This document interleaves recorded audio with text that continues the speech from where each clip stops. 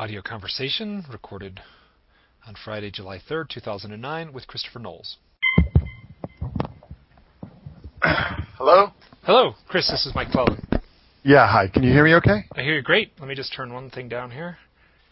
The stuff I wanted to talk about was just sort of the, pretty relevant to the stuff that's been on your blog lately. So, Okay. Here, I'll just go ahead and start. Okay. So you were gonna transcribe all of this? It depends how long it is. I just have a couple questions to ask. I've been looking at your blog for a while, and I've been reading it for now over a year, I know. It sounds like you're working to define some mythic undercurrent that's in like our present day society, and you put a big focus on the pop culture aspect. I'm just curious what you're finding. Just more and more questions and more just unsolvable dilemmas. The scope of questions is just expanding, basically. I don't feel like I'm really getting close to answering anything right now. It's just... Does that make any sense? It makes perfect sense. You have no idea how perfect that makes sense. So what are the questions? Well, basically, it all really started for me, at least this aspect of my work started sometime around 2003, 2004. And what happened is that I started working on a book, and I was just really interested in sort of Gnostic themes in pop culture. And insofar as that pop culture was actually, showing us gnosis in action, that these characters knew these unusual or extreme or supernatural or occult realities, and we are sort of vicariously living these realities through them on these programs and these films and things like that. And so basically what I started to do was just really take all this information on its own terms, really look at it as it is, and not try to add a lot of interpretation and things like that, because the problem is with this kind of work is that one thing I've noticed is that a lot of people sort of go in knowing what the result that they want to reach. And that would be sort of the classic no-no for any scientist or any researcher, is to go in knowing what they want to find out at the end. Yeah, well, it's interesting because I did sort of go in with this whole Gnostic thesis, and then basically what happened is that whole thesis was just dismantled as I was doing the actual research. I just was finding that yes, there is a lot of classical Gnostic theology in pop culture. Particularly, most interestingly, in the first Star Trek series, is just Gnostic as hell. I mean, there's just all these almost, I would almost call it orthodox types of themes being put into that show. The great example of that is the return of the Archons. The Archons are straight from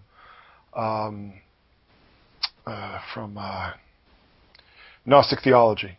And really, that whole episode was really just a very kind of Gnostic critique of Orthodox. And which one is that? Is that the Return of the Archons? No. Which episode is it? Just describe it, because I've seen all the Star Trek episodes. Well, it's the episode where they beam down to this planet that's this sort of cult, and it's the Red Hour, and it's sort of like an not ancient, but it's like sort of a cowboy town, but it's run by this computer. Is that the one where they have to they have to not believe that they're going to get shot, and they basically have the gunfight at the OK Corral? No. This is the one where there's a sort of cult that controls this town, and they have these sort of monks that go around wearing hoods and everything like that. But basically, yes, I know exactly. Yeah. Yeah, and McCoy is sort of converted to this whole cult. So anyway, the point I'm trying to make here is that there are these themes.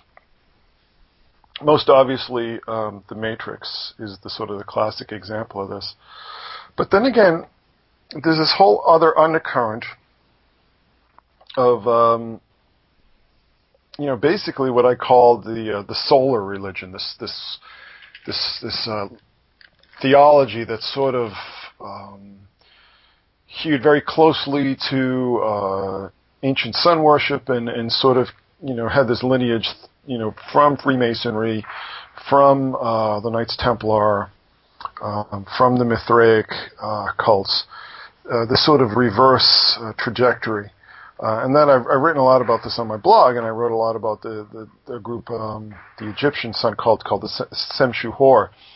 And basically, it's so funny because when I was doing this project, I wasn't looking for any of this. I was really looking for Gnostic ideas. And the book is the Our Gods Wear Spandex? No. Well, Our Gods Wear Spandex was another concurrent project. That was a project that sort of grew out of this. Actually, in some ways it's split off from the book. That all these ideas were sort of put together in one project, and then I basically had to split it up because it was just too huge. So basically, yes, Our Gods Wear Spandex did come from this. And is there a book in the works that hasn't been published? Well, yeah, there is a book written, that I've mentioned in some of my other interviews and stuff like that. But the problem is with it is that I really need to go back and rewrite it. That there were just a lot of things inside the book that I'm not comfortable with as they stand. I've done so much research in the interim that I don't really not necessarily sure how to put this, but I just the scope is expanded. And I just have a lot more information that I would want to put in. I'd want to clarify things, and I'd want to sort of, put a different spin on things than maybe what I had done in the book. So anyhow, and now I'm working on another book, a book that's going to be, it's due in November. It's going to be coming out in May of next year. So, and what's the topic of that one? That's going to be on rock and roll. It's basically going to be sort of Our Gods Wear Spandex in the rock and roll field. So. Oh, good, because that's something that's like an undercurrent that I've caught, or that I've stumbled on your stuff, and that was originally how I stumbled on to it, just your rock music writings, and then I realized there was all this other stuff and this concurrent stuff about comic books and pop culture. Yeah, I'd actually like to do. I don't know. It's interesting. Like I was doing a lot of the rock stuff, but I don't think people really were as interested in that stuff. People didn't respond as well to that stuff as to the movie information. So I don't know. I just, but I'm still really interested in it, and it really ties into these ancient mystery cults and things like that. So well, here's I'm going to read you a question that I had written down. I'm going to read it straight from what I have written here. And this ties into the movie stuff, which I've just been fascinated by. That was my college major. I was a film major in college, and promptly dropped out after my freshman year. But I did spend 10 years in New York watching a lot of movies back before VCRs. So here's my question. So do you think there are a bunch of Hollywood scriptwriters sitting around a conference table saying, let's find a heavy-handed bunch of mythological imagery and sneak it into this corny movie? It seems like you're finding that in your stuff, or is it something stranger? Is this stuff just welling up from some hidden place? You know what? I don't know. I really don't know. It's so hard. Like, having actually written scripts and stuff, it's so hard to imagine that they're sitting there going, okay, well, let's sort of make it a story and make it work as a story, and then we'll just we'll have to hit all these certain bases and put all these different themes in it. It becomes very untenable. It's very obvious in a movie like the original Star Wars, where they're sort of shameless and stealing right from Joseph Campbell. But yeah, well, that's different though. That's so obvious. The way that's structured, you obviously realize that there is this whole sort of agenda, this sort of pantheistic agenda that's being put across in this film.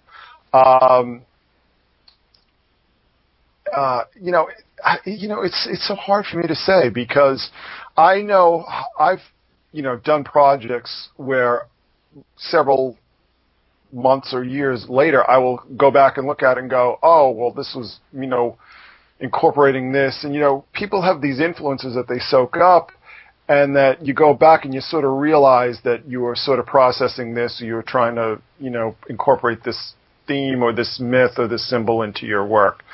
So, it's very hard to say. There are some things that just seem impossible to imagine that they're not intentional. I just did this posting on the John Cusack film Pushing Tin. Yeah, and I just read that, and that was exactly the movie I was referencing, and I referred to it. I said, are they trying to sneak this imagery into a corny movie? I actually found that movie almost unwatchable. Now I want to see it again just because you've pointed out all this stuff. But it seemed kind of like a corny Hollywood, schmaltzy movie. Yeah, well, it is. But at the same time, it's like they're note for note following the whole, Egyptian mythic cycle. And you sit there and this is really interesting. And this is the great thing about doing the blog, is because a lot of times when I'm doing sort of this work on my own, it's almost, the feedback is always great. The comments are always great. And it sort of spurs me on. When I was doing the Pushing Tin thing, I started to think about why air traffic controllers? Why would you take this mythology and sort of graft it onto this story about air traffic controllers, if indeed this was done intentionally? And then I started to realize, Horus was the lord of the air. He controlled it, and the gods control everything in the sky. So it kind of makes perfect sense. So what's the missing link here? What's the missing link between the ancient gods and modern technology? And then you have to start to look at the UFO stuff. And the great thing about the UFO stuff, the thing that I really enjoy about it, and it's funny because I'm not really quite sure where it's going. I'm not really quite sure what I'm doing with it, but it really makes a lot of people uncomfortable. There are a lot of people out there, when you start to talk about UFOs and aliens and ancient astronauts and stuff, they really get uncomfortable. And it's fascinating to me because I'm so interested in psychology to sort of parse, like, why is this upsetting to you? Why don't you want to discuss this? Why is all this other crazy stuff on the table, all these other strange sort of concepts, but something that to me, is extreme possibility, but certainly not unimaginable by any stretch of the imagination. Why is that off the table? I'm really fascinated in the psychology of that. And it's interesting because it almost sort of like I have this whole punk rock sort of contrarian streak in me, and that sort of spurs me on to just go further and further in that direction. But the thing is that, one of the things that I found out for years and years, I didn't write about UFOs or any of that stuff at all. I wrote this entire book on sci-fi film without talking about UFOs or aliens or any of the ancient astronauts or anything because I wasn't processing it. I wasn't thinking about it. It was really only when I started to do the blog and I started to sort of expand the scope of what I was writing about that I started to see these patterns just repeat themselves over and over again. Yeah. Now here, this is sort of self-serving on my part, and you just talked about your interest in psychology, and I have no idea why I gravitate so strongly to your blog, but I do, and I'm not sure how much you've read of my stuff that I've posted. I know I've recognized that you've read a few little things. Yeah, I've been reading it. Yeah. So this is something as far as like psychology, I'm wondering. I've had a hard 3 years dealing with this, and I feel like I'm on the other end of that thing where people are uncomfortable talking about this stuff, and I'm sort of in a position where I'm dealing with stuff, with memories that are coming up, and actually I'm making a big effort to look into this stuff. Well, you were talking a lot about those people who are all born in your year. Yeah. You discovered that people, what was it, 1962? Between 1962 and 1960 is basically the majority of the folks that I've met. Everyone seems to be my age or a little older, within a year or two. And so I've got 5 people that I've met so far that have, a few of them have a dramatic UFO sighting in 1974, which I have. And then some of them... So you were 12. So I was 12. Mm-hmm. And then I think, I don't know how much you know about me, but I had a missing time event in 1974, Mm-hmm. and so these other folks are talking about getting basically very obsessed about this subject, the same way that I've been getting very obsessed about this subject in the last 3 years, roughly. Out of the 5 people that I've met, 4 of them are either working on documentaries right now or have already produced and finished a documentary on the UFO abduction phenomenon. They're between the ages of 46 and 48, and some of them have very heavy-handed memories of abduction events, and some of them have very foggy, fleeting memories that may indicate something like that. And then some of them basically just say, I've had this life of paranormal stuff, and the paranormal stuff has been increasing. And all of them, without question, talk about like an increase in synchronicity in the last 3 years. And that's Mm-hmm. basically, and this, a couple of them have talked about a deep need to come forward and talk about this stuff.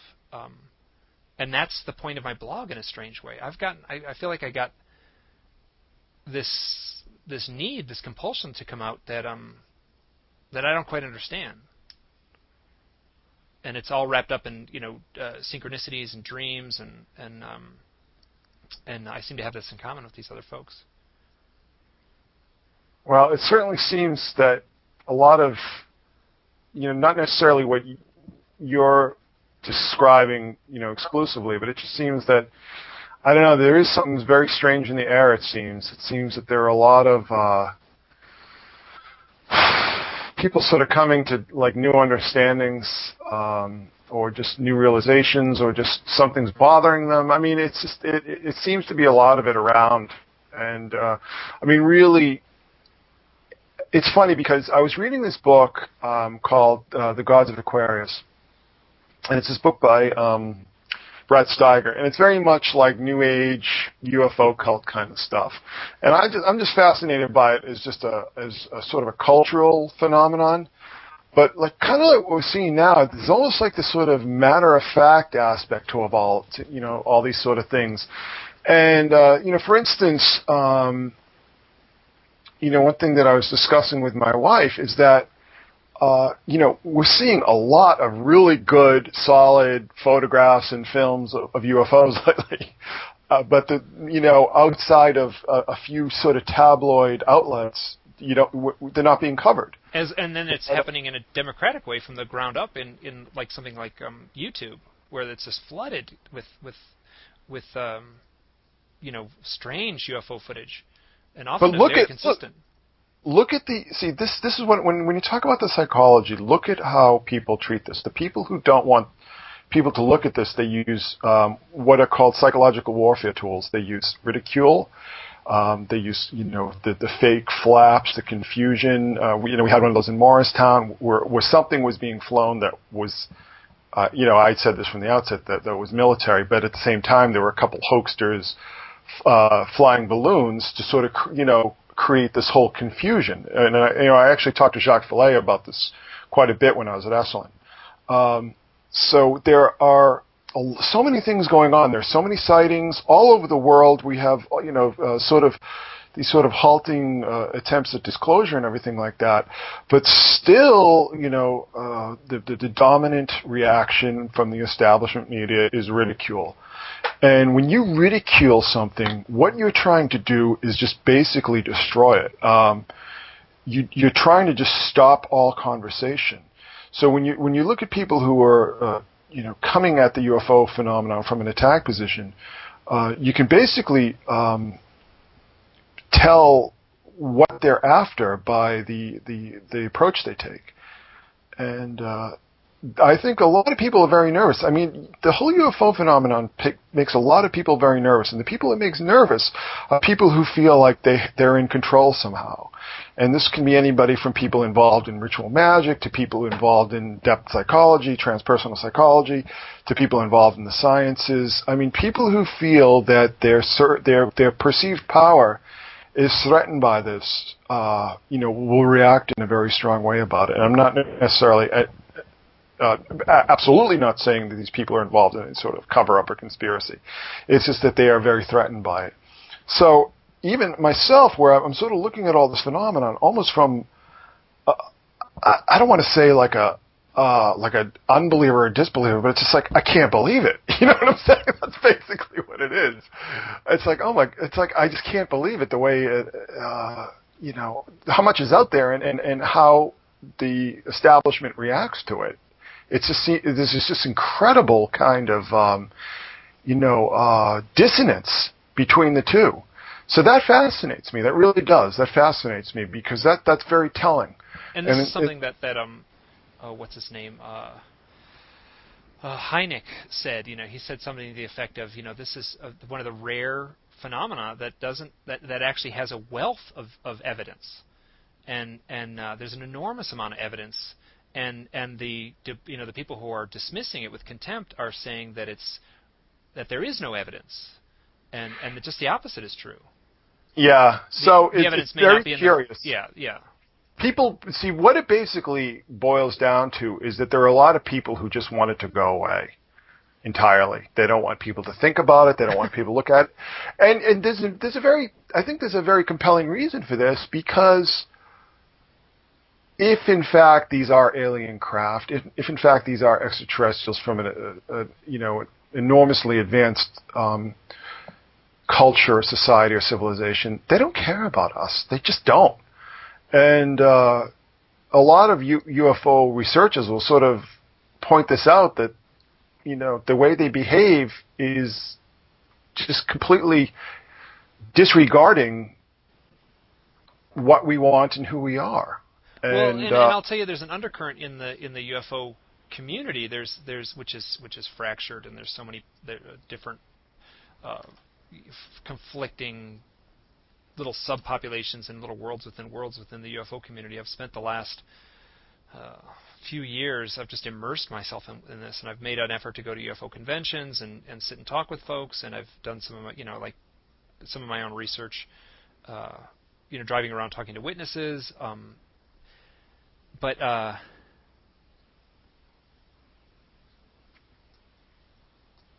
just lost my train of thought. Sorry. You're talking to witnesses, doing conventions, things like that. Oh, and you were talking about just the fact. Oh, here's where I was going with this. Is that there is this undercurrent of they are here to help us. There's and it has a kind of doughy-eyed kind of New Age thing, which I find very repellent, actually, and have a hard time with folks like that. And I've made an effort to say, okay, these people are telling their story. Let me just sit and listen to it. And but there is an undercurrent, and less than an undercurrent, more like its own subchapter of this whole phenomena, that is people saying they're here to help us. They care about us. They'll use words like, they'll say they love us, and they tell this story like angels. They tell a very angelic story where quite honestly, they're meeting beautiful blonde Nordics in togas, and talking about they're here to basically protect us from ourselves in a very dangerous time of our evolution. And you don't have to look, all you have to do is look at the cover of any newspaper and realize that we are in a very dangerous time right now. Well, there could be something to that. I mean, here's the thing. Like, I'm just fascinated by questions. And I'm fascinated by sort of this limitless supply of questions. And that's the great thing about the UFO phenomenon, is that it really offers you just a whole set of unknown variables that you can just get lost in. And that, to me, is very interesting. What I think is very important, though, and I think it's very important for people involved in taking this phenomenon seriously, is to really, I think it's almost incumbent on people to really keep a question mark at the end of all of this, for a couple of reasons. One, to avoid getting caught in these sort of utopian fantasies almost that you're describing, and then the other thing is to take the onus, to take the burden of proof off your own shoulders and put it on the people who are opposing these questions even being asked. When you make a definitive statement about anything, and you cannot back it up with real solid proof, you're just painting a target on your forehead. And I think it's just very important for people involved in any of these kind of subjects to really keep that sort of open, questioning attitude. I find personally that when I don't try to put definitive labels on things, that automatically opens me up for more information. And maybe that's the problem, that like I was talking about with the blog, is that I'm constantly being bombarded with all this information. But I'm doing so because I'm not saying, that this is this and for instance, maybe what you might see in a conspiracy site or on a UFO site or whoever. I don't want to really look at it this way because, like I said, I had this really profound experience where I was looking for one thing, and then this other thing came up and just sort of bit me in the ass. And that, to me, was a great model to approach any kind of strange or unusual topic, that you stay open and you stay open to the possibility. You can't accuse other people of having a closed mind when it comes to UFOs and stuff if you have one yourself, if you know all the answers. Yeah. But the thing that's really fascinating to me is that, I will say almost definitively that, I find the ancient astronaut stuff, much more compelling than I do the modern stuff. But at the same time, there are so many strands of continuity between them that you really have to wonder. Charles Fort in 1919 basically came out and said he thinks that we were property. He thinks, we were put here and that, ever since that we've been, under this control. And who knows? You see, the problem is that we're always going to sort of put our own models on that. We're always going to sort of try and put our own descriptions of what we think that is exactly. And they're constantly shifting as our technology shifts and as our culture shifts. So, like I said, I really think that the most fruitful way to approach all of this is to be questioning. And I find that you're going to enrich yourself with more information when you're not sitting there trying to defend a supposition. Yeah, and this is coming straight from a personal thing. I'm actually immersed in this. I'm confused right now with all this. I'm completely shocked at how confusing this is. I've had coincidences and synchronicities that have taken place that are so overt and so striking and so strange that it's not just random chance. No, well, yeah, Jung basically devised the idea of synchronicity through a series of correspondences he had with Wolfgang Pauli, who was a physicist, probably the most prominent physicist of his time. So yeah, synchronicity is definitely a real thing, and it's something. Go ahead. Oh, this almost jumps back to the thing where is synchronicity, like the script writers writing a kind of a dumb, corny movie like Pushing Tin, is the synchronicity welling up? Is it some sort of form of synchronicity that's seeding itself into their project unbeknownst to them? In the same way that sitting around the campfire when we had just climbed down from the trees, basically, we would have probably told stories that would have had these same mythic elements in them. Well, that's certainly possible. It's certainly possible. I think again,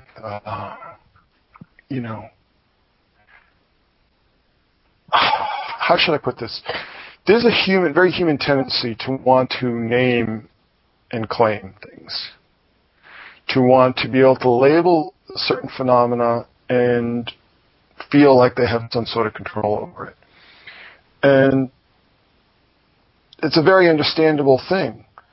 But at the same time, it sort of keeps us trapped in what I call the reptilian brain, the conscious attention, the limited part of the brain that controls our day-to-day activities and just sort of navigating our way through the world every day. That's the sort of the reptilian mind, the world of the senses, the world of measurement, of rationality.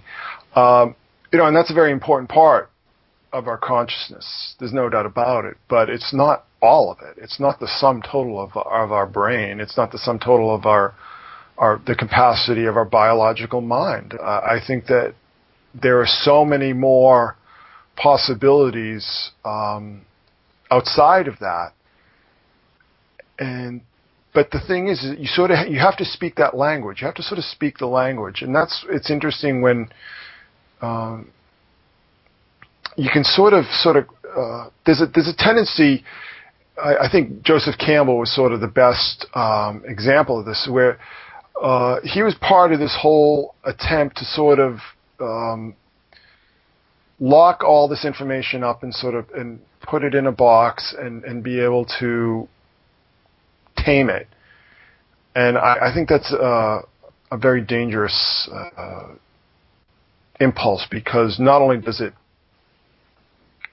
force you to dismiss reams and reams of evidence that don't fit into your paradigm, but it also gives you a false sense of power over something that you are not controlling. And mythology itself, where people sort of like to make these very quaint, dismissive descriptions of something, like synchronicity or mythology, and that sort of implies that they are controlling it, and they're not. Mythology is something that's constantly evolving, and it's going to evolve many times in ways that we're not crazy about, but it suits, the storytellers and the story listeners' needs. And at the end of his life, Joseph Campbell was asked many times and always responded the same way. He would basically, the question put to him would be, what's our next mythology? What's our new mythology? And he was saying that these old mythologies, which are the mythologies of warring tribes and us against them and such, he was saying that these old mythologies don't work anymore, and that we need new mythologies. And the interviewer would ask, well, what is the new mythology? And he says, I don't know what it's going to be any more than I can know what tonight's dream will be, but I do know that it will be a global mythology, that and it's going to have to be a mythology that encompasses all of us on the globe. And this is, to me, this is the present day UFO phenomena. It is something that there's a I guess in a way it's our tribe against their tribe, and when you get right down to it, it's just that our planet is now needs to be treated as a singular collection of humanity rather than fractionalized, atomized, warring tribes. That one thing that Campbell did said that always got on my nerves is he said that we have no mythology, and we can't have a mythology because of technology and because things are moving fast. But actually, the opposite is true. We are swimming in it. And I agree. I agree completely. There is more myth now than at any time in history. And believe me, if you've been down at Dragon Con, you would never for a moment assume that there's no mythology. When you see people immersed in live action role playing, in cosplay, in role playing gaming, when you see this incredible immersive world sort of take over people, and people of all types. I mean, there's a sort of tendency to dismiss it as all nerd stuff, but that's not true at all. I mean, it's really very broad base. And one of the things that I was arguing in Spandex is that this whole impulse is becoming more and more compelling to people because, life is getting more stressful and people are feeling more powerless. So that they're obviously gravitating towards those kind of things. And that's really a good point of what I'm trying to say is that, Campbell was alive to see Star Trek and Star Wars and things like that, and yet he was not recognizing these things as modern mythologies. And I really have a real problem with that. I don't know. He must have never gone to a Star Trek convention. He must have never gone to a comic book convention. No, and actually he said he never watched movies. he openly says he'd never watched movies. He said like the first movie he'd seen since like 1935, and I'm not kidding, was when Lucas invited him to see Star Wars. Yeah, well, see, that to me is poor scholarship. No, and I agree. I agree. I think he's a brilliant character, and I love his take on a lot of things, and it's very inspiring. But I think that he was he was looking through the wrong end of the binocular in a way. Yeah, well, I think he's so invested in his dialectic, his own personal dialectic, that he is Joseph Campbell and he's the authority. To be so dismissive of really these incredibly powerful mythologies that were just mutating constantly since, I would say, at least the mid-'60s when Lord of the Rings really started to hit. Lord of the Rings really started to hit, sometime in the early to mid-'60s. And then from there on, I mean, it was just a fait accompli. It was Katie bar the door. That led us to Star Trek. That led us to 2001. That led us to Planet of the Apes. That led us to Star Wars. I mean, never mind the Marvel explosion, the Marvel comics that were just incredibly popular with all the hippies and all the drug heads, and I mean that sort of brings up my other. I used to be really big into Carlos Castaneda. I was really big into Timothy Leary, people like that. But I was really into the whole psychedelic thing. I was really into altered states, and that to me is another aspect of this, the psychedelic culture, the drug culture, how all these things sort of came together in the '60s. Where and actually on Monday I'm working up either Monday or Tuesday, which would be, I guess, the 6th or the 7th. I'm going to be putting together, something that's going to sort of tie together, hopefully all these strands, drug culture and the '60s and psychedelic rock and of course my ever popular X-Files. And that's something I just wanted to mention here as well, is that, I mean, really the X-Files to me is such a major part of all my work, and I think it's something that is constantly revealing new aspects to me. I'm constantly finding new, I mean, literally nearly every day finding new connections in the X-Files that I had not thought of before, things that sort of tie in all these various sort of strands, parapolitics, UFOs, drug culture, pop culture. And then it gets into even the crazy synchronistic stuff or the coincidental stuff.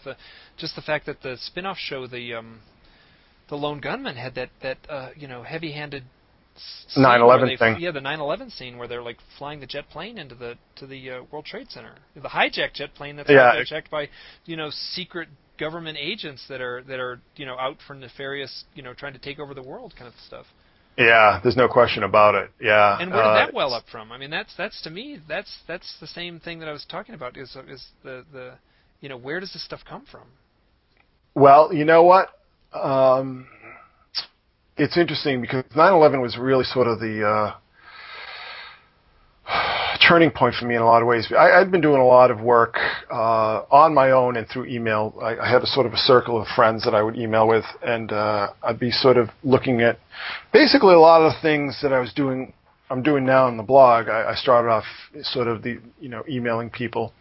But more often I was doing sort of current events and sort of showing how these synchronistic elements were sort of playing themselves out in current events. And actually, I'm going to put some of that stuff up. I've got to sort of organize it, but I do have a few things that I would definitely like to put up on the blog. And people are going to have to sort of put on their thinking caps and sort of think back to when a lot of these things were happening. But there are some interesting things that I sort of want to call out. But again, yeah, I mean, that really ties into the X-Files because for me, it all just broke wide open with 9/11. And it's sort of, there was a process leading up to that. I remember watching I don't know if people are even going to remember this, but a few months before 9/11, there was a foot and mouth disease outbreak in England. Yep. And I was looking at this and thinking, I was seeing these bonfires with all these cattle, and all I could think of, since I had a religious upbringing, was the Temple of Jerusalem with the burnt offerings. Where they would burn these cattle on these altars to Jehovah, and there were some interesting synchronicities with some of the Bible not captions, but passages pertaining to burnt offerings and what was going on in England. And just a lot of stuff going on that really did come to a head because I'm in New Jersey, and basically in the summer before 9/11, I was in Lower Manhattan basically all the time. I was working in doing storyboard work in Soho. And where were you working? Well, I was working at a place in Soho. They did like film commercials and sort of industrial films. I was doing a lot of storyboard work, and then also I guess I've mentioned this before, but when I lived in New York, I did a lot of storyboard stuff. Yeah, so I was down basically what I would do is I would take the World Trade Center train from Hoboken, and it's really amazing that I wasn't in the city that day because this period of time I was doing all this stuff. So anyhow, and also at the same exact time. I was working on a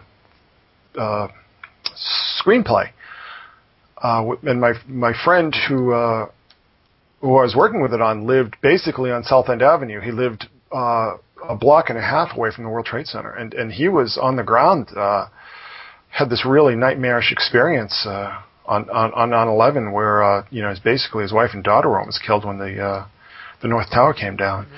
So really, that sort of broke everything open in so many different ways. And, I've sort of alluded to a lot of this stuff on the site. I mean, one of the sort of major first synchromistic things per se that I did on the blog was called 9/11-1013, where I did talk about the lone gunman, but I also talked about the tarot and how there were some people who were looking at the tower, and I'm like, well, wait a minute, there's two towers. I mean, that's kind of lame, Do you just forget the other tower exists? The tower tarot. And I showed people that in the Rider-Waite deck that there was the moon trump and also the death trump that both had very strange. It looked like you were looking at New York City from New Jersey. And this is the illustrations on the actual tarot cards? Yeah. If you go to my blog and just do a search, just do 9/11-1013 spelled out 9/11-1013. You'll pull that, and I sort of talked about these weird connections. So yeah, I mean, and it's then just you mentioned the that's the Lord of the Rings book was called The Twin Towers, wasn't it? The Two Towers, yeah. And of course, the first Lord of the Rings movie came out that Christmas right after 9/11. So yeah, it's and of course after the election, I did all the things with when the World Trade Center came down. All of a sudden, I saw this because I was in and out of the city all the time and at the Hoboken train station. I saw the World Financial Center, and I was like, oh, I've never noticed that before. I never looked at that because it was just basically overshadowed by the Twin Towers. And, that sort of tied into a lot of the stuff with Sirius, because basically it is the stairway to Sirius. It's basically the Sirius hieroglyph writ large in architecture. So, yeah, it's... No, and I agree that the New York City is just it just has this almost like fable-like quality to it. Its imagery is so intense. Well, at the time it was being built up, this was really the height of popularity of Freemasonry, and so much of what was being carved in stone essentially was all this sort of Masonic symbolism, and I've done a lot of post on that, called Masonic Manhattan. And yes. When did you work at the Empire State Building? I started working in the Empire State Building in '88, and I worked there until '95. Huh. So about I lived right at the base of the Empire State Building. I lived on 28th Street, which is, well, not quite right at the base, but close enough that I had this amazing view of it out my window in that apartment I had on 28th Street. And it's a dump of a building inside, though. Oh yeah, it totally is. I heard. Yeah, it's disgusting, and I was always sick when I was working there too. That's the thing that was horrible. It was the air ventilation systems were so filthy. I was constantly getting sinus infections when I was working. Oh, that doesn't surprise me. I knew a few people who worked there, and I would go up and visit them, and I always was kind of shocked at how frumpy the building was, but on the inside. But it, yeah, I knew what time midnight was. I remember I would have been in my 20s at that point in New York City, and I at midnight they turned the lights off on the building. So. Oh, is that right? Yeah. So that was my clock, basically, and it changed the entire light on the inside of my house, depending, what lights I had on and such. So. Yeah, I basically worked for two separate companies there, and as an artist, one of which was on the 17th floor, which is kind of funny, given what I write about on the blog, but. Yeah, so I remember, like the first World Trade Center bombing in '93. I remember when that went down and we were all sent home. And so, I mean, being in New York City, being in Manhattan really gives you a sort of interesting take on it. And the funny thing is, though, is that this is stuff that I'd never really paid any attention to until I had a friend who was really into mythology and architecture and stuff and would sort of take us on these walking tours because he used to be a delivery boy, and he knew all the lobbies. And we would see, especially around Murray Hill, Midtown area, you see some really amazing symbolism in particularly in the lobbies and the elevators. Oh my gosh, yeah, and I did the same thing. That was kind of I had a little tour when people would come and visit, and I would take them to the Grand Central Station and then there was, and then Rockefeller Center was just awash in all the stuff where Charles Lindbergh was presented as this sort of mythic godlike creature and right next to Atlas. Yeah, well, it's funny because I remember while I was working in the Empire State Building, at one point went out to dinner with my mother and my grandmother, and we actually ate in this.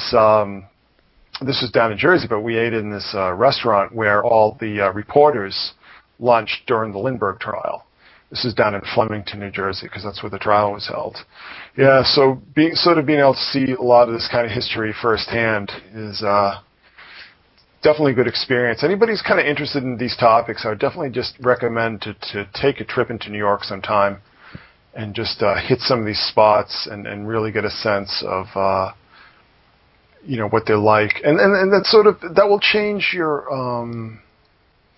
outtake on things. A lot of these strange goings on that are happening now, most especially the thing in Dubai, which just kind of blew my mind. And that sort of ties into what we were talking about before, that probably when I started the blog, I wasn't thinking about UFOs at all. And then sometime in maybe March of 2008, I did this thing on what I called astronaut theology, which is sort of an AAT thing. But all of this sort of really prepared me for when the not only the election, but the thing in Dubai, because the thing in Dubai was probably the strangest thing I've ever seen in my life. And that's the sort of, I don't know how I want to say, I was going to say the inauguration of this city, but that's not the right term for it. Well, basically what it was is it was the opening of this the Atlantis Hotel, but they put on this fireworks display on this artificial island that could only basically be seen from space. If you're on the ground, all you see is basically a bunch of smoke and flame. You had no idea what was going on. You had no idea the shape that they were creating. It was basically to be seen from space. And there were a lot of sort of things going on at the time. And, you can see all this stuff in the blog that all had to do with this viewpoint from space. And then we saw that in the inauguration, we saw CNN had this whole thing where you could watch the inauguration from the satellite. and there were all these photographs and stuff. So they were really hitting us with this meme of seeing this stuff from space. And when I watched the Atlantis hotel opening, I just couldn't help but think that, you know, what they were doing was they were trying to impress somebody who was not on the face of the planet. Yeah, no, it's like it seems like a more elaborate version of the guy in, like, you know, the funny guy in the cornfield in you know, Iowa that says, you know, like, oh, I'm going to make a landing spot for the UFOs, you know. Yeah, it was sort of like that writ large. Yeah, like so large that it's kind of berserk. That it was kind of a creepy large. It was very odd. Well, the thing is though, is that if you're not familiar with the symbolism, then you're not looking for the sort of the manifestations of the symbolism, it's not going to mean as much for you. But this whole thing happened right after I did the whole thing with the Obama election and all that symbolism, and it basically just, you know, the seeds had been planted, you know, over the past year. So when this thing finally went down, it just completely blew my mind. And I think a lot of the people who had been really following what I was doing, what I was talking about on the blog, particularly with the election, because really what happened is that sometime last summer, I was kind of like, I don't know, I was like, was having some health problems, and it was making me really tired, and a lot of stuff going down that I wasn't really feeling the blog anymore. I just kind of felt like I just was spinning my wheels, and it just was worn out, and I was just writing about the same shit, and it wasn't working for me. And then basically what changed all of that was when Bruce Springsteen did this rally for Obama in Philadelphia, right near the Franklin Institute, and then these strange little objects showed up floating above their heads. And this was front page news in Philadelphia. This was on the primetime news. This was on the front page of the Philadelphia Inquirer. Oh, really? It was? Okay, that's very interesting, because I hadn't heard anything about it. The only place I've stumbled on this news was on these sort of esoteric, you know, websites, you know, yours included. No. It was big news. It was big news. And were people in the audience reporting seeing this as well as that little teeny clip that gets shown on YouTube? As far as I know, yeah. And because there were photos. Somebody had taken the video, and then they also took photos. So yeah. So I don't know. Yeah, I mean, who knows what it could have been? I mean, it could have been anything. But it's just, again, it's that sort of synchronicity aspect to it. And what was the song he was playing? The Rising. No, wait. The song that it was playing when he was playing Does This Bus Stop at 82nd Street? That's the song he was playing during the filming, you know, during that YouTube video. The whole thing with The Rising, and then, you know, Obama was using that in his victory, and he played that at the inauguration and everything, and, you know, of course, I mean, that's really obvious with the Phoenix and everything. I mean, we saw all the Phoenix.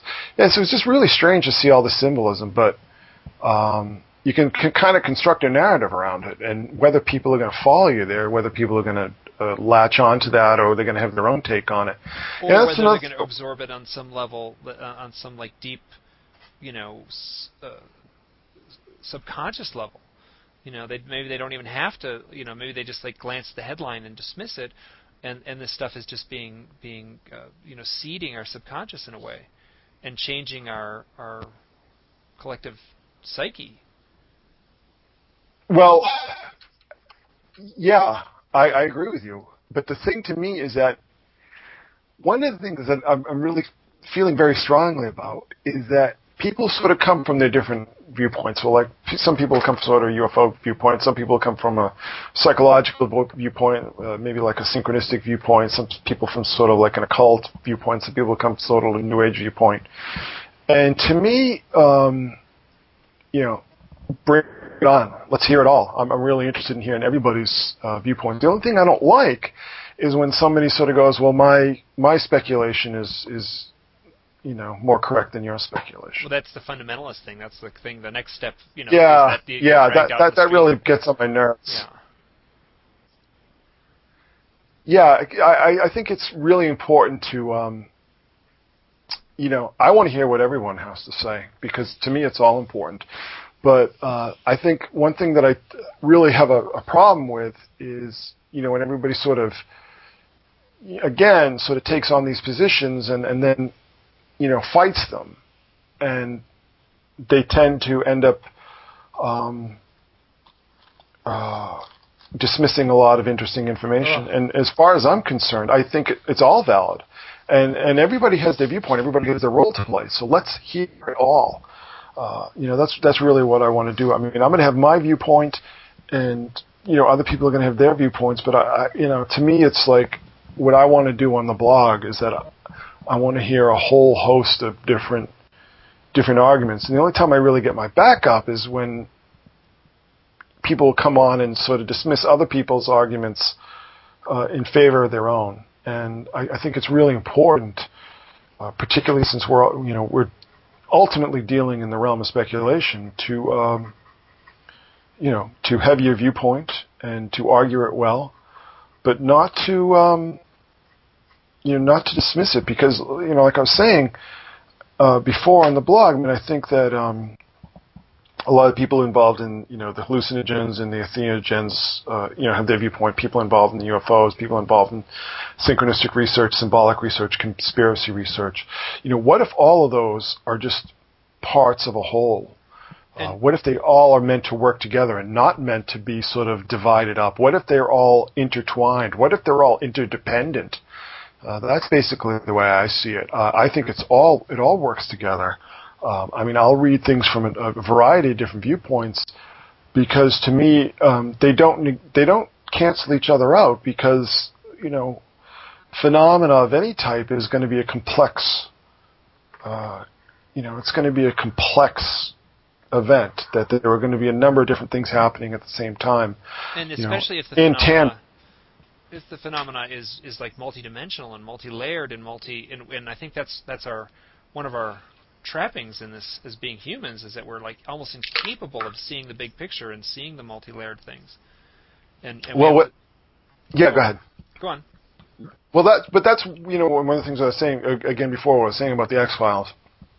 The thing I love about the X-Files is the way that all these different strands are sort of woven together, that's very inspiring to me. And including sort of it's got the conspiracy stuff, it's got the UFO stuff, it's got the symbolism of the the ancient religious stuff, it's got the it's interesting, because I've reignited my.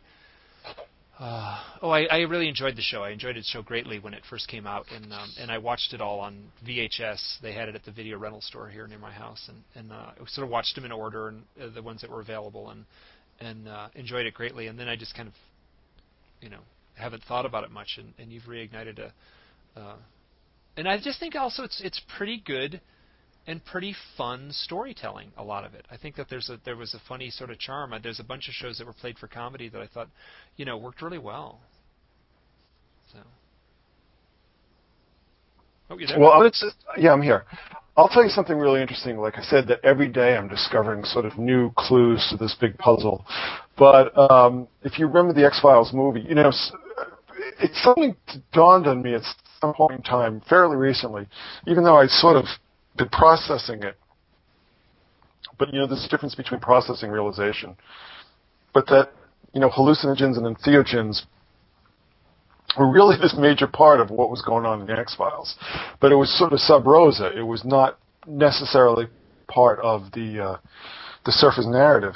But today I was just reading, they had the character that they talk about in Paperclip, the episode Paperclip, and also in the first feature film, the character Strughold. Now, the interesting thing about Strughold is that Strughold was conducting experiments with psychedelic drugs in concentration camps during World War II.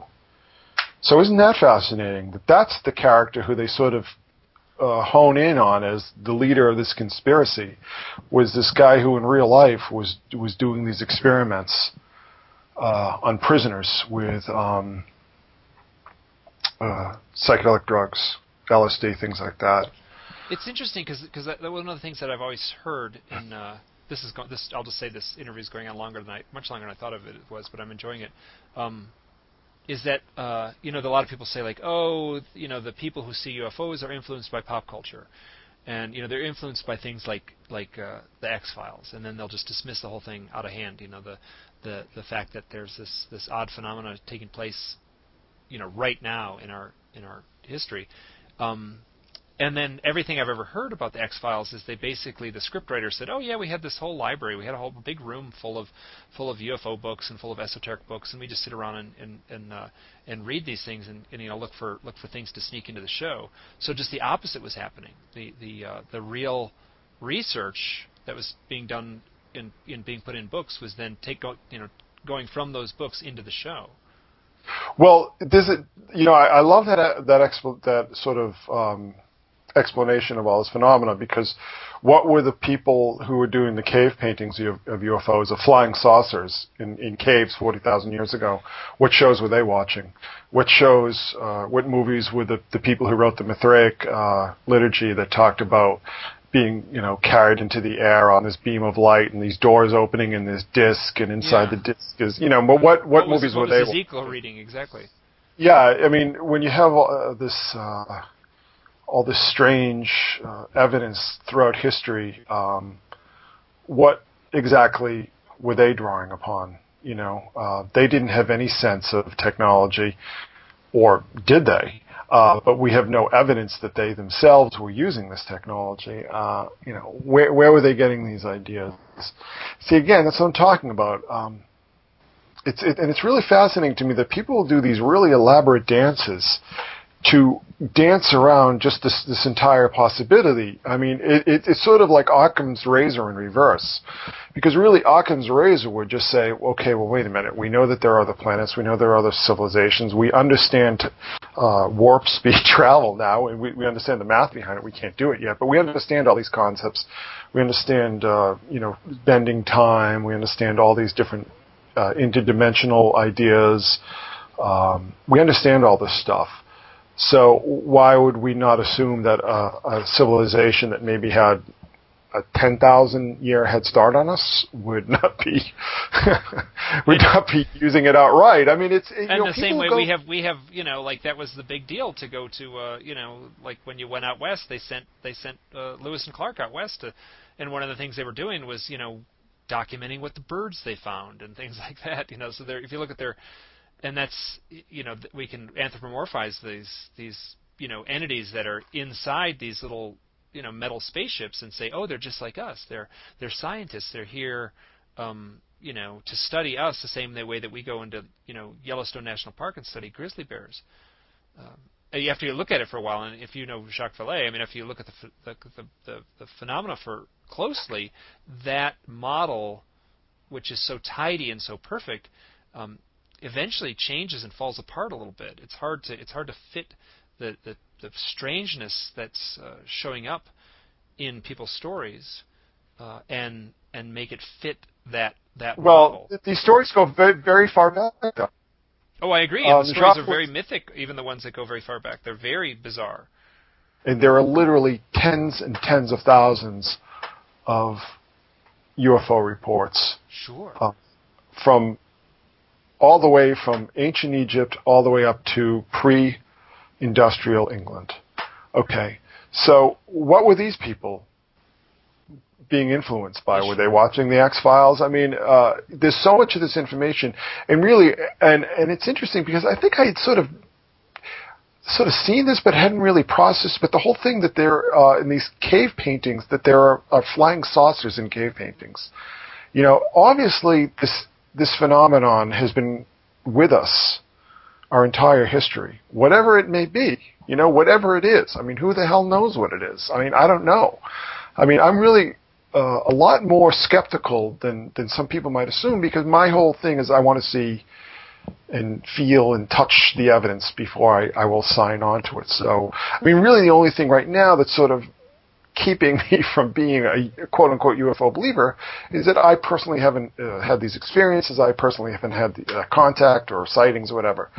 And that to me is just the way I roll. But there's just so much interesting information out there. And the way I process it, the way I look at it, is that I approach this like, okay, I don't have this information at hand. I don't have these experiences. But are there other people out there that believe it? Who are these people that believe it? Is it just crazies? And if you look at what's going on and we're being presented in the media and in strange sort of ways. Today I did this thing on the Olympics that was just completely bizarre and off the wall. What does that say? I mean, what does that say about the people who are running the Olympics? Do they have these strange beliefs? Why were they inserting the 5-tone alien signal from Close Encounters into the 2000 Olympics in the song that was about Australia? What's the connection there? It's bizarre.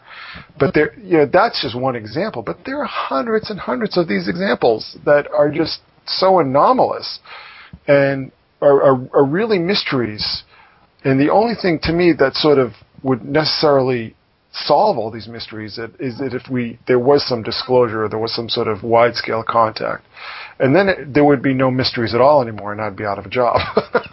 Well, yeah, there'd be a lot of people. The stuff would get shaken up dramatically, and that goes right into all kinds of whatever. If that's the case, then who knows? I mean, no one can predict the future, and something that catastrophic and that like earth-shattering, quite literally, no one can predict how we would respond, whether we would step up to the plate and become higher citizens of the the cosmos, like the Federation in Star Trek, or if we just descend into like madness, like like a village full of alcoholic Indians that have been crushed under the boot of Western man. Well, it's interesting that there would be you can sort of make a supposition of say some sort of wide-scale disclosure or contact, and there are definitely certain cultures that would have no problem with it necessarily. I mean, the Indians are really kind of primed to it. Certain American Indians, the Hopis, the Navajo. The Hopis. Oh my gosh, the Hopis are in essence prophesizing it right now. Certainly, but the Hindus, the East Indians, as it were, I think probably most of the Chinese wouldn't really have a problem. Japanese, a lot of Asian countries. I think that certain Brazil is really sort of very far ahead of the curve in a lot of this kind of research. Always a lot of interesting sort of off-the-wall stuff coming out of Brazil. But by the same token, there are a lot of large-scale populations that would be really shaken to their core, that and their I think entire that would identity would be. That would be us. I mean, we're like the United States is like made a our identity is all based on being like the world cop, the world top banana, the cultural juggernaut of the whole planet. Well, it makes you sort of wonder that whole identity is kind of being dismantled. I'm given to wonder whether that's maybe in preparation for something, that that the American economy is being dismantled, the American military. I mean, everything is just sort of basically being systematically dismantled. I mean, who knows? But again, I mean, to me, the fun and really, I want the blog to be fun. I really do. I want people to have a good time when they come here. Is in just sort of trying to fit all the pieces together. And again, I mean, literally, I was really into UFO stuff from like '89 to like maybe '96 or so. That was like sort of the prime time of my UFO enthusiasm. And then been right when Communion came out and when Bud Hopkins first published. Exactly. That's exactly right. Yeah, that's exactly right. But then I sort of just kind of lost interest in it. Didn't even think about it at all. And again, it was strange because I was really fascinated by the X-Files, but I was always sort of drawing these other sort of parallels to it, and science fiction film and things like that. And like literally, I really don't think it was until last year when I went to Esalen and I was hanging out with people like Jacques Vallée, and he has a friend, I forget his name. There's another French guy who's done a lot of UFO work that Jacques brought along with him. Oh. I could look up his name. I don't remember it right now. I probably wouldn't know it anyway, but go. But anyways, just sort of I don't know, there was a whole sort of almost like a paradigm shift there. And again, I'm really staying focused on this stuff and looking at it through a lens of pop culture, because I'm not an astrophysicist. I've never had a sighting, I've never had a contact, so I'm really just trying to see how this stuff plays out. But it's really fascinating how many sort of questions it answers. I mean, whether that's the correct answer or not, sort of remains to be seen. Oh gosh, I agree so strongly that on that one, that I just think that there's stuff just like I see it all the time, and sometimes the stuff just hits me in the face in a way that is it just shocks me how blatant it is, in our pop culture. Well, the thing is, though, is like what you were saying before, is that you can kind of tie it back to ancient mythology. I mean, all the ancient mythologies of highly ordered civilizations, from Mesoamerica to Mesopotamia, basically tell the same story. And they basically tell the story of contact with star beings who helped them, settle, who helped them, taught them agriculture, who taught them writing, who taught them... And taught them, I mean, they get right into the Bible where, like, the Star of Bethlehem is, like, over the manger of the guy who teaches us, who attempts to teach us, love thy neighbor. Yeah, and it's funny how they sort of played into that in the X-Files as well. I don't know if you remember that episode, but anyhow, yeah, I mean, it's just it's fascinating to me, the difference between more often than not highly ordered civilizations and more lesser developed civilizations, and then you have these interesting sort of anomalies like the Dogon tribe. But they all sort of very, the Hopis, the Mayans, the Aztecs, all these sort of Mesoamericans. You have the whole thing with Anasazi that Chris Carter was just completely obsessed with. And then, you sort of take that overseas, and you have Egypt, and you have Mesopotamia, and you have Tibet and China. There's a lot of interesting stuff, pertaining to China that we're just now starting to understand. A lot of interesting sort of anomalous evidence in their cultural and historical record. Yeah, I mean, it makes you really think that history is a convenient fiction that's constructed for political reasons, and that the real answers are much more complex and troubling. And like I said, people who are freaked out by UFOs and ancient astronauts and things like that, believe me, I completely understand it. I particularly from a psychological point of view, and the thing that really fascinates me, particularly with the ancient astronaut stuff, is that it makes people angry. People get angry. They get, like, freaked out by it. It's and I think I love that. I love that. But, I mean, I just think that when people are angry, when people respond with anger, you're on the right path. And that's... Well, I don't know if necessarily you're on the right path, but you know that you've really touched a nerve. Yeah, well, that's a better way to say it. And part of this that again plays into psychology is that certain people in the sciences and in certain academia really have this sense of themselves that they're the guardians of the great knowledge, that they are the high priesthood of mankind. I mean, they will not use that language, but if you really sort of scratch at it, that's what you're going to come away with. That these people think that they're in control of, they're steering the ship of mankind, through history.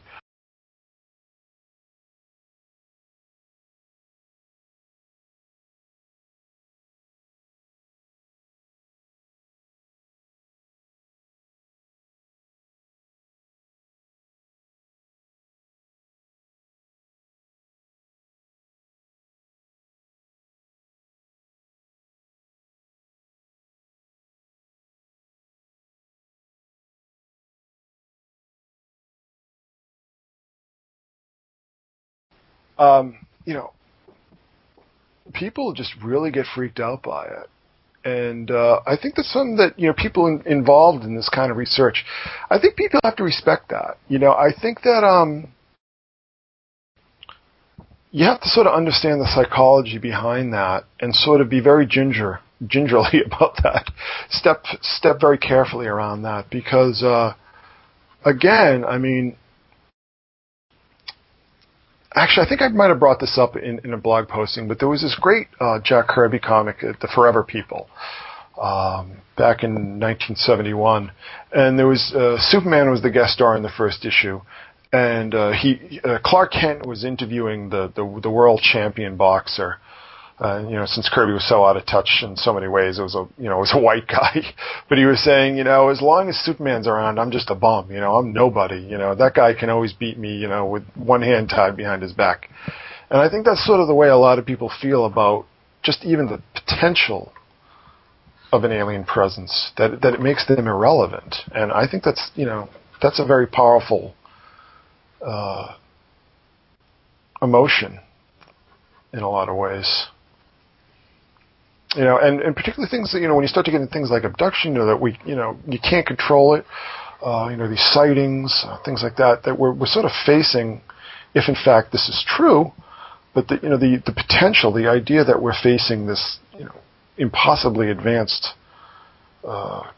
technology that we really just have no response to, I think is very intimidating. It's intimidating to me, certainly. Oh God, yeah. And I think and I'll follow up with the fact that I've been very open in the last year or so with my experiences, and I've been talking about them a lot. I've been writing about them. I was involved in a documentary for a little bit where I was talking about some of this stuff, and the documentary's kind of fallen to the wayside. But the general response has been people are pretty understanding in the sense that they're like, "Huh, that's interesting." And I haven't really been laughed at, a little bit in some circles, but so I think that something's changing, because I don't think I could have come out and told the same stories that I'm telling now 15 years ago. I think I would have been ridiculed with a lot of venom, and I haven't really felt that much of that. Well, that's good. Yeah, it is good. It is good. I'd be, whatever. Yeah, I don't know where I'd be right now if it was. And this is sort of follows up with these other folks that are coming out right now with the same stories. Maybe there's a collection of people out here that just sense that it's appropriate, and the general population is accepting more of this information than they might have been 15, 20 years ago, or even a decade ago. Well, like I said, again, always the best way to sort of approach people about it is as speculation, is as questioning, is because I think particularly now we're sort of at a point in our history where so many sort of long-standing assumptions we had about the way the world works have just basically fallen to dust around our feet.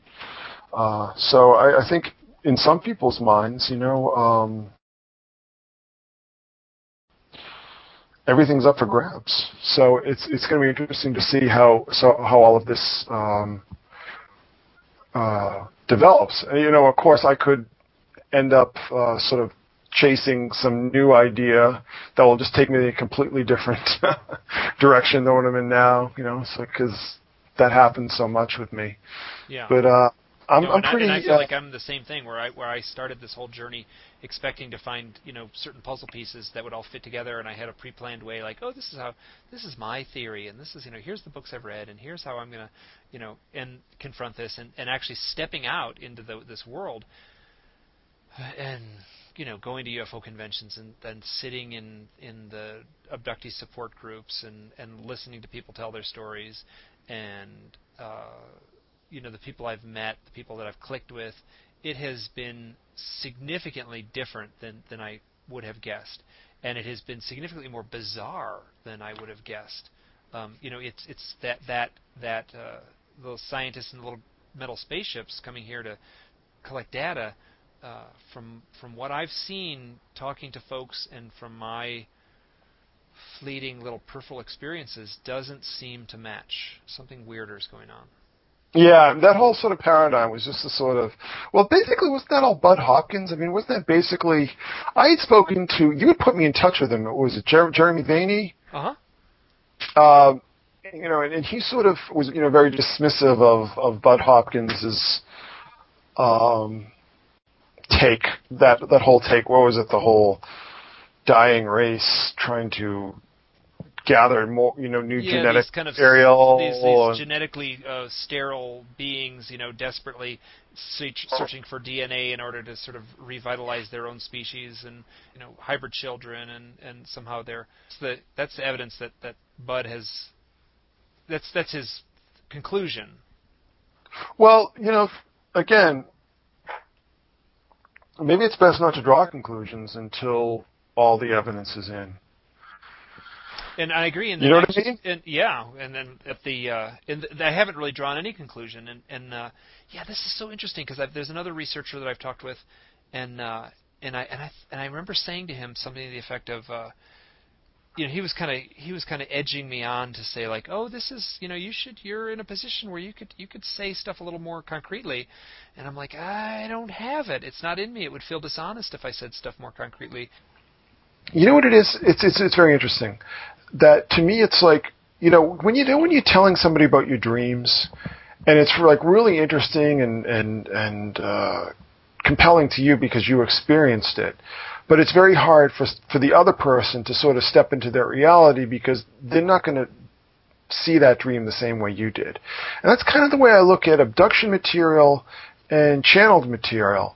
And I'm not making a value judgment on its veracity. I'm saying that it's such a subjective kind of thing that unless there's something that I can sort of find a toehold on, it's very difficult for me to enter into that reality. Which is why I don't do a lot of personal sync stuff on the blog. Not because I don't think it's really interesting, but it's my experience, and I'm not necessarily sure how many people are going to be able to enter into that. And have you had a bunch of personal synchronicity experiences?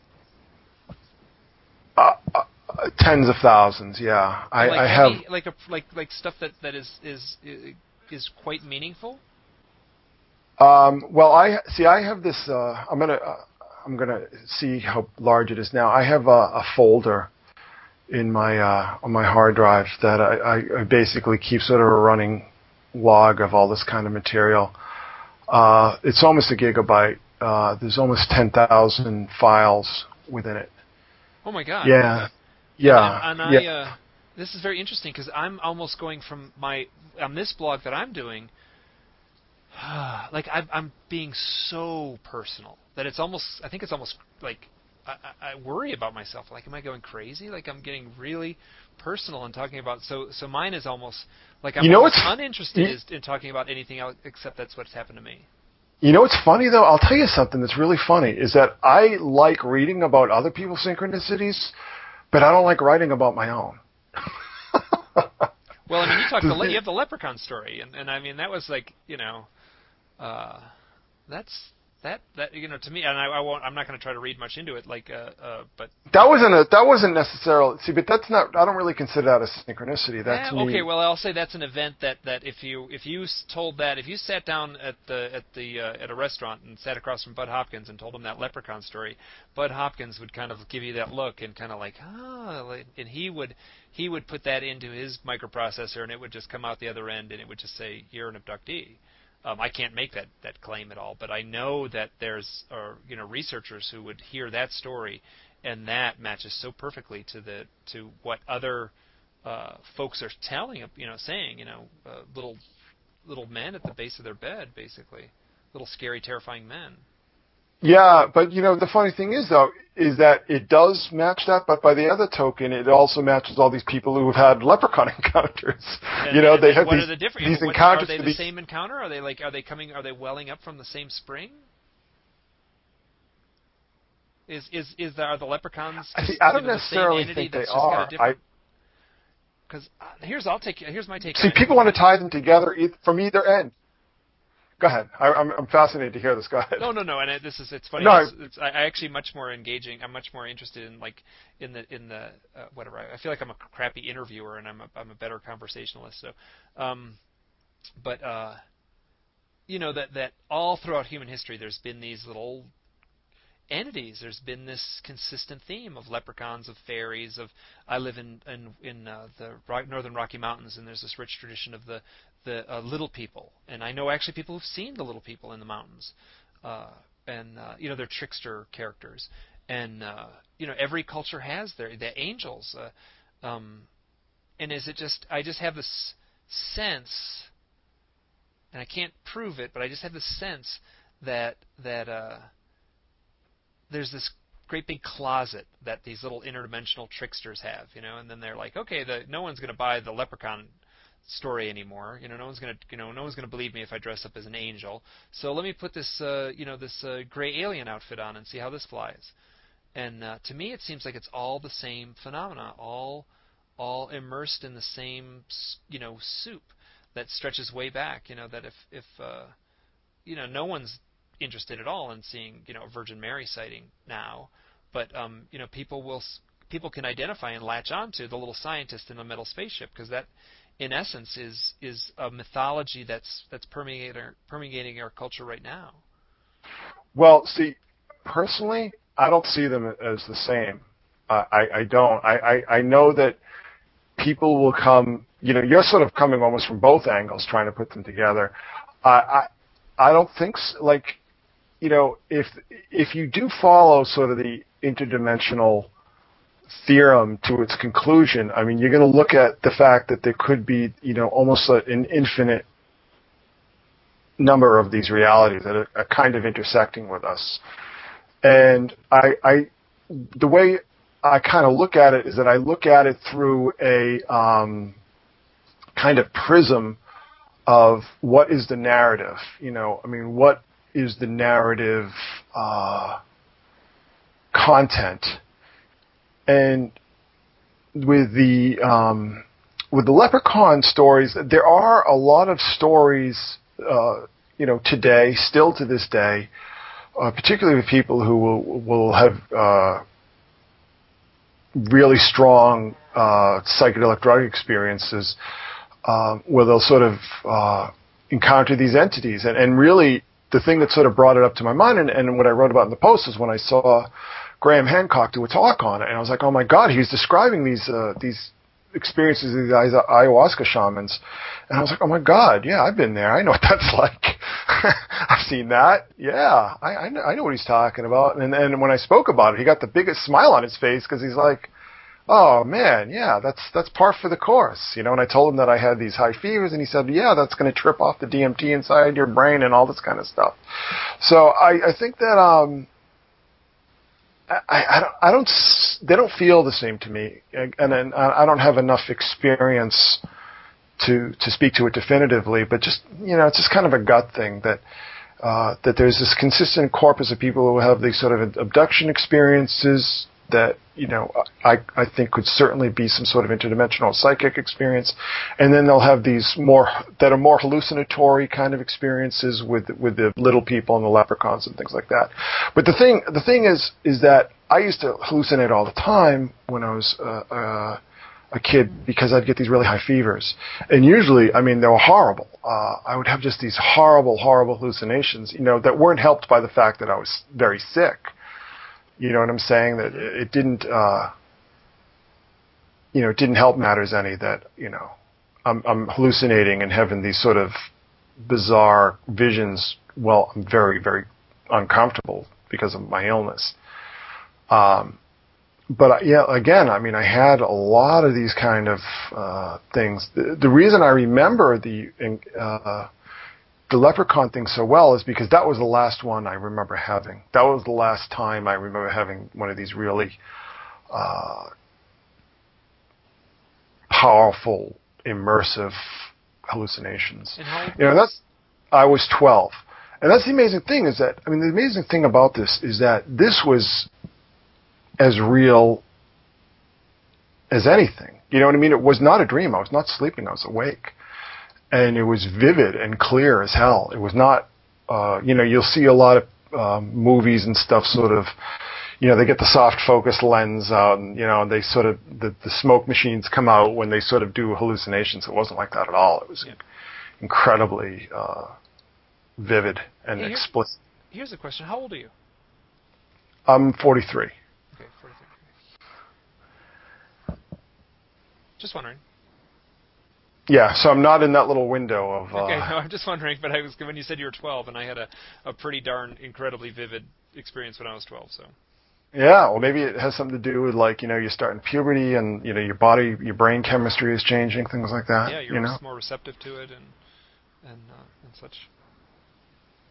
It certainly could be. But the interesting thing to me is that a lot of people will want to use certain explanations to try and dismiss these kind of experiences. And like the high fever. Say, oh, you had a high fever, it's a hallucination. Well, I don't sit there and tell people that, leprechauns are real. I met one. I always explain it in the context of hallucination. But by the same token, scientists don't understand hallucination. They don't understand the mechanics of hallucination at all. They don't understand why the brain perceives these different realities at all. You know what I'm saying? Oh, yeah. Who knows? Who knows what this is all about? Or what you're tapping into, or where that information or that imagery comes from, and that's really what I look for too. Is that I look for consistency, and consistency, hopefully without the possibility of contamination. Because again, people can sort of read things and they'll become subconsciously influenced by, the media and things like that. And that to me is always kind of, it makes trying to pick apart all these puzzles more difficult. But by the same token, when it goes in sort of the opposite direction and you start to see a very strong consistency and a very compelling consistency, that shows, yes, there may be this contamination. But why? This is something that people don't really stop to think about. We are bombarded with thousands and thousands of images and situations and stuff in the media every day. Symbols, signals, you name it.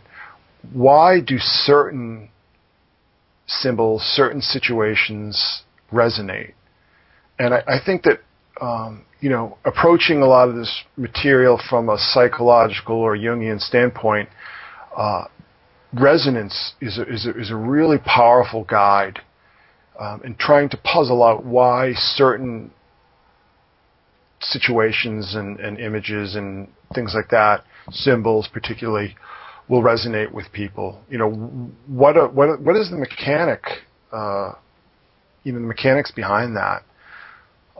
And I think that's something that the people who try and sort of be dismissive of unusual experiences using cultural contamination, they really need to answer why that particular situation, why alien abduction, why not something else? What is exactly the I don't necessarily want to say the appeal, but what creates almost this sense of expectation around that particular meme or that particular situation. And, that's something that I use as a guide in my work. And actually, this is another thing that I want to talk about in what I do, is that so much of my work, psychology is really my guidepost. Thinking about human motivation. And that's what really sort of got me onto the whole astronaut theology meme so strongly, because I started to wonder why is this idea so compelling, and why do we see it encoded? For instance, in Rockefeller Center, with the heavenly beam coming down, and Mithras and the rock and all this kind of stuff. Do you know what I'm saying? Mm-hmm. Oh yeah. I mean, why are these certain themes so compelling to them? Why do they see themselves sort of being subject to these alien progenitors, and why would they not want to present themselves as the master of all creation? It's sort of counterintuitive. Yeah, it's very interesting because there's this. You told the story about the Superman and the Clark Kent being the reporter, and this kind of hierarchy where like if there is this higher race out there, and then what am I? I'm just like am I just the ant? And they're the elephant that's going to squash me, or they're the the super being, and I'm the ant. Yeah, I mean, there's no real appeal. So that's the funny. Except that people went to church for the Vatican controlled that mythology for 2,000 years, where it was you are subservient to this higher order that's up there in the heavens. But look at the difference. The higher order is this spiritual being that cares about you and loves you. I mean, the whole thing with particularly people like Zecharia Sitchin is that these beings, the Anunnaki, they didn't care about us at all. It was just, we were just their slaves. What's so appealing about that? And then back to you go to a UFO conference and you sit in these abductee support group meetings, and you hear firsthand people telling from their experiences, whether they're delusional or not, I can't answer that, but they're telling from their experiences of basically being immersed in love. That these are angels here to save us from our the road we're on right now as humanity. Yeah, well, I find that as kind of uncomfortable to listen to is when people start talking about particularly from like a Christian standpoint, that these are the Nephilim and these are demons and all this kind of stuff. What's your proof for that? The only the only real concrete evidence of aliens and UFOs in the Bible presents them as messengers of God. How do you they'll take this one passage from Genesis and sort of construct this entire sort of mythology around it. And the thing that's strange when you talk to I'm dealing with people who claim to have direct interaction, and that's their as opposed to someone who just read a paragraph and got all wiggy about it in the Bible. These are people who are claiming to have direct interaction with these characters, with these entities, these visitors. I don't have a good number for it, but you sit in the abductee support group meeting, and it's about 60% of the people have positive, beautiful experiences, and about 40% of the people have the Bud Hopkins scary, little gray doctors doing horrifying medical experiences. Well, I think the interesting thing about that, and it's funny because I was thinking about this. I was just listening to my interview with Jeremy, and it's actually one of my favorite interviews. Oh, really? Oh, that's interesting. Yeah, I was just listening to that recently. But I think really at the end of the day, the best outlet for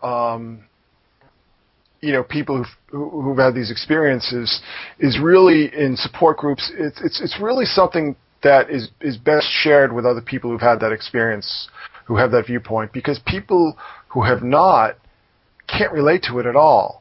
And they might listen to you and they might be polite and everything like that, but at the end of the day, they can't really understand it. And that's why we saw this interesting arc where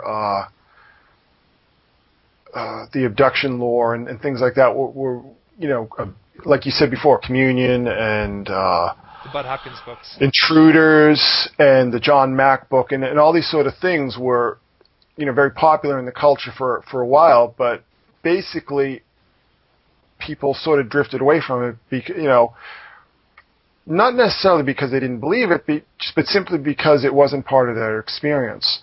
So, personally, I feel that the people who, Jeremy used the term experiencers, I think the best outlet for them is to interact with other people who can understand that. And I'll tell you, there's a great deal of the comradeship in that circle. It was really. I mean, I've made a big effort to try to immerse myself in that circle. I make jokes. My neighbor comes over and she knows all about the whole what I'm going through and stuff like that. And I show her my email, and I'm like, yeah, look, these are the people I'm talking to these days, and a lot of them are folks that claim the abduction phenomena. Well, you're going to get the most, I guess, bang for your buck by, sharing these stories and finding commonalities and things like that, Again, because it's something to me that, it's just not a world, personally that I'm part of. And I'm more, I don't know how to put this, but I guess I'm more open to these kind of possibilities than maybe a lot of other people are. But at the same point in time, it's like, it's not something that I have any sort of context for. Oh, and it's almost something that's like it's impossible to have context for it by the mere fact. I mean, it's everything about it is alien, and I use the term in the meaning that it's hard to understand, not that they come from another planet. Yeah. So, but it's going to be interesting to see if this stuff sort of almost circles back into the public consciousness. That will be very interesting to see that happen, because if these stories and stuff start to strike a chord again, I think that will kind of tell us a lot about where we're going. Well, maybe this, if it does come around again, I think the foundation has already been laid. There's already I think you could go to any shopping mall in America and sort of say to someone, like, what's up with the UFO abduction phenomenon? And they'd say, like, oh, they come into your room at night and they're doing experiments and people don't have memories, and so they would probably be able to hit a good dozen things on the checklist that's just part of our pop culture. Have you seen there's a Disney movie? It's before the Pixar feature films. There's a short little animation that will come out before, and one of them is called Taken. Hi, this is Mike, and I'm inserting this into this conversation at the end while I'm editing. The animation I'm talking about is not called Taken. It is actually called Lifted. It's a Pixar movie from 2006. It's 5 minutes long, and I'll put a link to it on the blog. It's excellent. It's worth seeing. Sorry to interrupt. Bye. Animation before the main Disney animated feature. And this movie, it's a little comedy thing. It's done in computer-generated animation. It's beautifully done. It's actually quite funny. And basically, the new alien in the UFO trying to work the controls and abduct the guy out of his bed. So there's and he's trying to float. I haven't seen that. Oh, it's unbelievable. It's unbelievable. There's absolutely no dialogue in it, and no one has to sort of come on. There's no narrator that has to come on early and say, like, here, we're going to explain what this is. All of a sudden, there's a light shining in a guy's bedroom, and he starts floating up and floating towards the window, and you immediately know, like, okay, I know everyone in America that has any reference to pop culture knows exactly what's going on. It's fascinating, and there's all these little comedy gags where he floats towards the window and thud, he bumps into the wall next to the window, and then there's the little the new kid on the block, in the flying saucer trying to work the controls and trying to get him out the window. And they milk that for 7 minutes. No, I gotta look this up. Yeah, I gotta look this up. I'll send you a link. And okay, great. It's unbelievable. It's unbelievable. And there's no, I mean, it is. You just said, it's not in the crosshairs as it might have been, in the late '80s, early '90s, but it's in our foundation of stuff that we just intuitively know.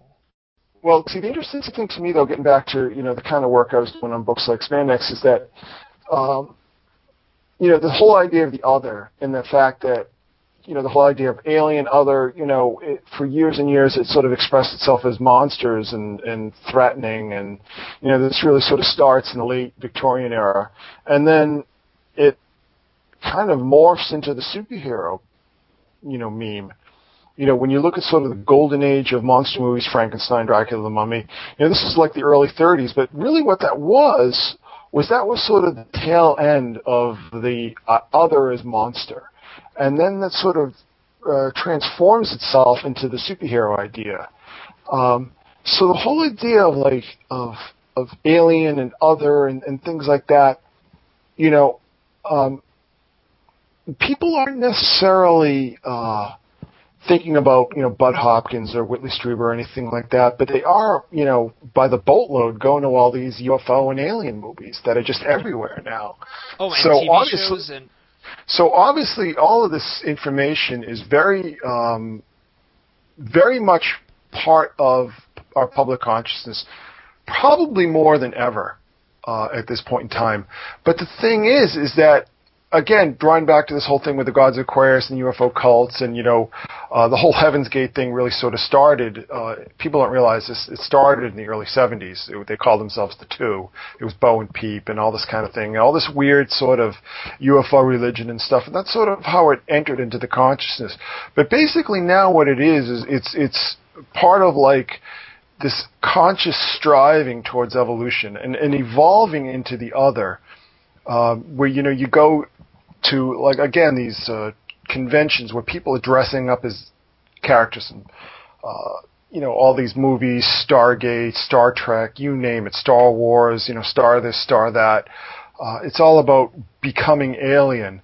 So what is kind of fascinating to me is that all these things are happening at the same time, where in a lot of ways you have this tremendous skepticism about UFOs, at the same time that UFO sightings are more ubiquitous than they've ever been in our history. And then people are also beginning to immerse themselves in what I call alien identity, where they want to become aliens. They want to become ETs or vampires or superheroes or whatever. People want to evolve outside of the human. They want to become the other. And it's interesting when you look at the vampire mythos, and that sort of ties back to these alien races that fed on human blood. And Whitley Strieber certainly put this into the Hunger novels. So there's all these things going on that are so prevalent that they almost seem unremarkable in some ways. And it's not until, people doing the kind of blogs that I do say, well, wait a minute, look, this is where this comes from, that people even begin to pay attention to it. Because, again, it's so ubiquitous that it's becoming unconscious. Yeah, and it's becoming unconscious. It's multiplying, it feels like. And the conspiracy paranoid side of me, says, like, are we being softened up for something? Are we being softened up for some grand disclosure where the UFO is going to land on the White House lawn, which I don't think is going to happen. But there is that these puzzle pieces seem to fit together in a way that says, like, wow, this is accelerating. Is there some purpose to that acceleration? That's a question I can't answer, and I wouldn't want to answer either. I mean, it's people in my line of business that make predictions always embarrass themselves. Yeah. And, you know what I mean? Oh God, yeah. So I don't know. I mean, it's something to contemplate, and I think, and I'll also say that technology is playing a big part of it, where these superhero movies, which are so impressive. There was a Spider-Man made-for-TV, movie of the week thing that I remember it must have been in the late 70s, and it was awful. It was awful. Just and they did the sort of Batman thing where they just tilted the camera sideways and had Spider-Man climb up the wall, and it looked ridiculous. And presently we're in a day of with special effects being so seamless that I think that's part of the popularity of the superhero film genre, is that there's no limitations anymore. These movies can be so beautifully produced. The limitation, I think, comes in the script writing, but there's no limitations in the actual production quality. And I think that. Well, it's interesting. Oh, go on. No, the point I wanted to make when you talk, because you talk about this whole sort of apocalyptic linear mindset, where are we leading up to this? But personally, sort of being a history buff and knowing sort of the implications of radical upsets and how that affects human society, like, I kind of, right now, I must say that I kind of like things the way they are. I like being able to sort of enter and go in and out of all this information, in pop culture, in speculation, in symbolism and synchronicity. I'm much more comfortable in this because, once you enter into a sort of disclosure contact event,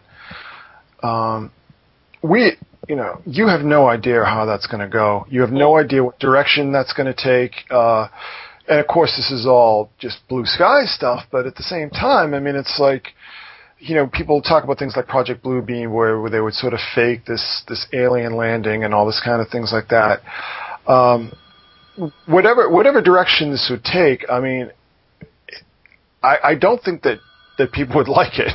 People would be comfortable with it. So I like to be able to sort of go in and out of these worlds on demand, as it were, and sort of process this kind of stuff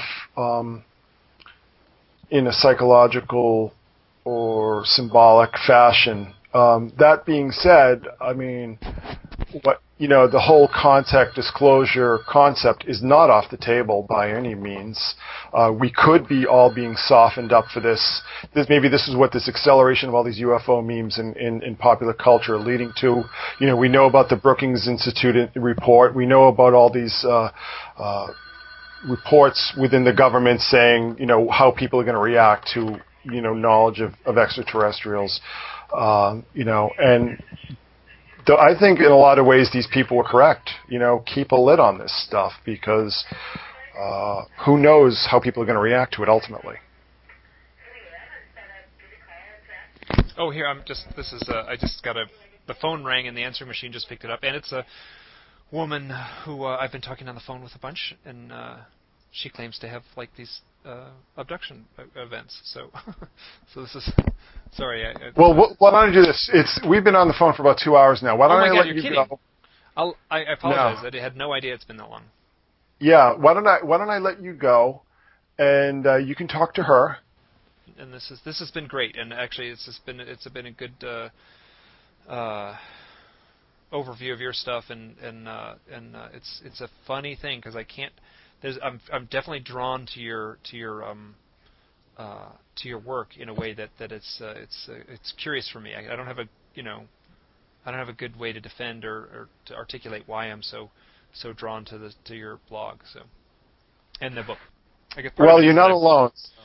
I can say that you're not alone. I mean, a lot of people seem to be responding to it, and I appreciate that, and it really drives me. Do you keep a tab on how many people come visit your site? Yeah, I have a site meter. Yeah, it's in between something like 1,000 and 2,000 people a day. Wow, great. Oh, good for you. Good. This stuff is interesting, fascinating. Hey, I'll let you go. Hey, yeah, thanks a ton. I will keep you updated, and we should talk soon. Definitely. Okay. Take it easy, man. Bye now. Bye-bye. Hi, this is Mike again, and I'm just doing a little follow-up at the end of this MP3. Somewhere in there I said I'm not a good interviewer, but I am a good conversationalist, and I think that's true. I really don't have any desire to try to interview anyone. It doesn't appeal to me at all, but I do like to talk to people. I'm just shocked at how much we have in common, Chris and I. It's funny that I lived in 28th Street, and he was working at the Empire State Building on the 33rd Street side of the building. And so there must have been a bunch of years there in the late 80s where those two buildings faced each other. I could have easily, sat at my desk and waved out my window, and he could have waved out his window, and we easily would have seen each other. 5 blocks apart isn't much. I also want to add that one of the things that I wish I had pressed him on, and maybe I will someday, is that he is documenting his own set of synchronicities. And he talked about a giant file. He even used the term tens of thousands of synchronicities. Boy, there's going to be a day where I'm going to bug him and try to take a peek at some of the stuff in that file. This is the kind of thing that just fascinates me. And I also want to say that I'm impressed with the fact that he won't come to any conclusion. He talked a lot about questioning things and how that is a completely appropriate and actually a desirable place to be. And I have to agree with him there. and I didn't come to this conclusion logically. It just is the way my gut feels. There's been a lot of pressure for me to say things more concretely, and I just can't. I just can't, and I just won't. Hey, this has been a long session, and I want to end it here. The fellow's name is Christopher Knowles. I'm super impressed with him. If you want, you can follow up and search out his blog. It's called The Secret Sun. Super easy to Google, and I'll have a link on the blog, on my blog. If anyone actually listened to this thing, I got to thank you. You've shown a great deal of patience by sitting through all the way to the end of this. Bye now.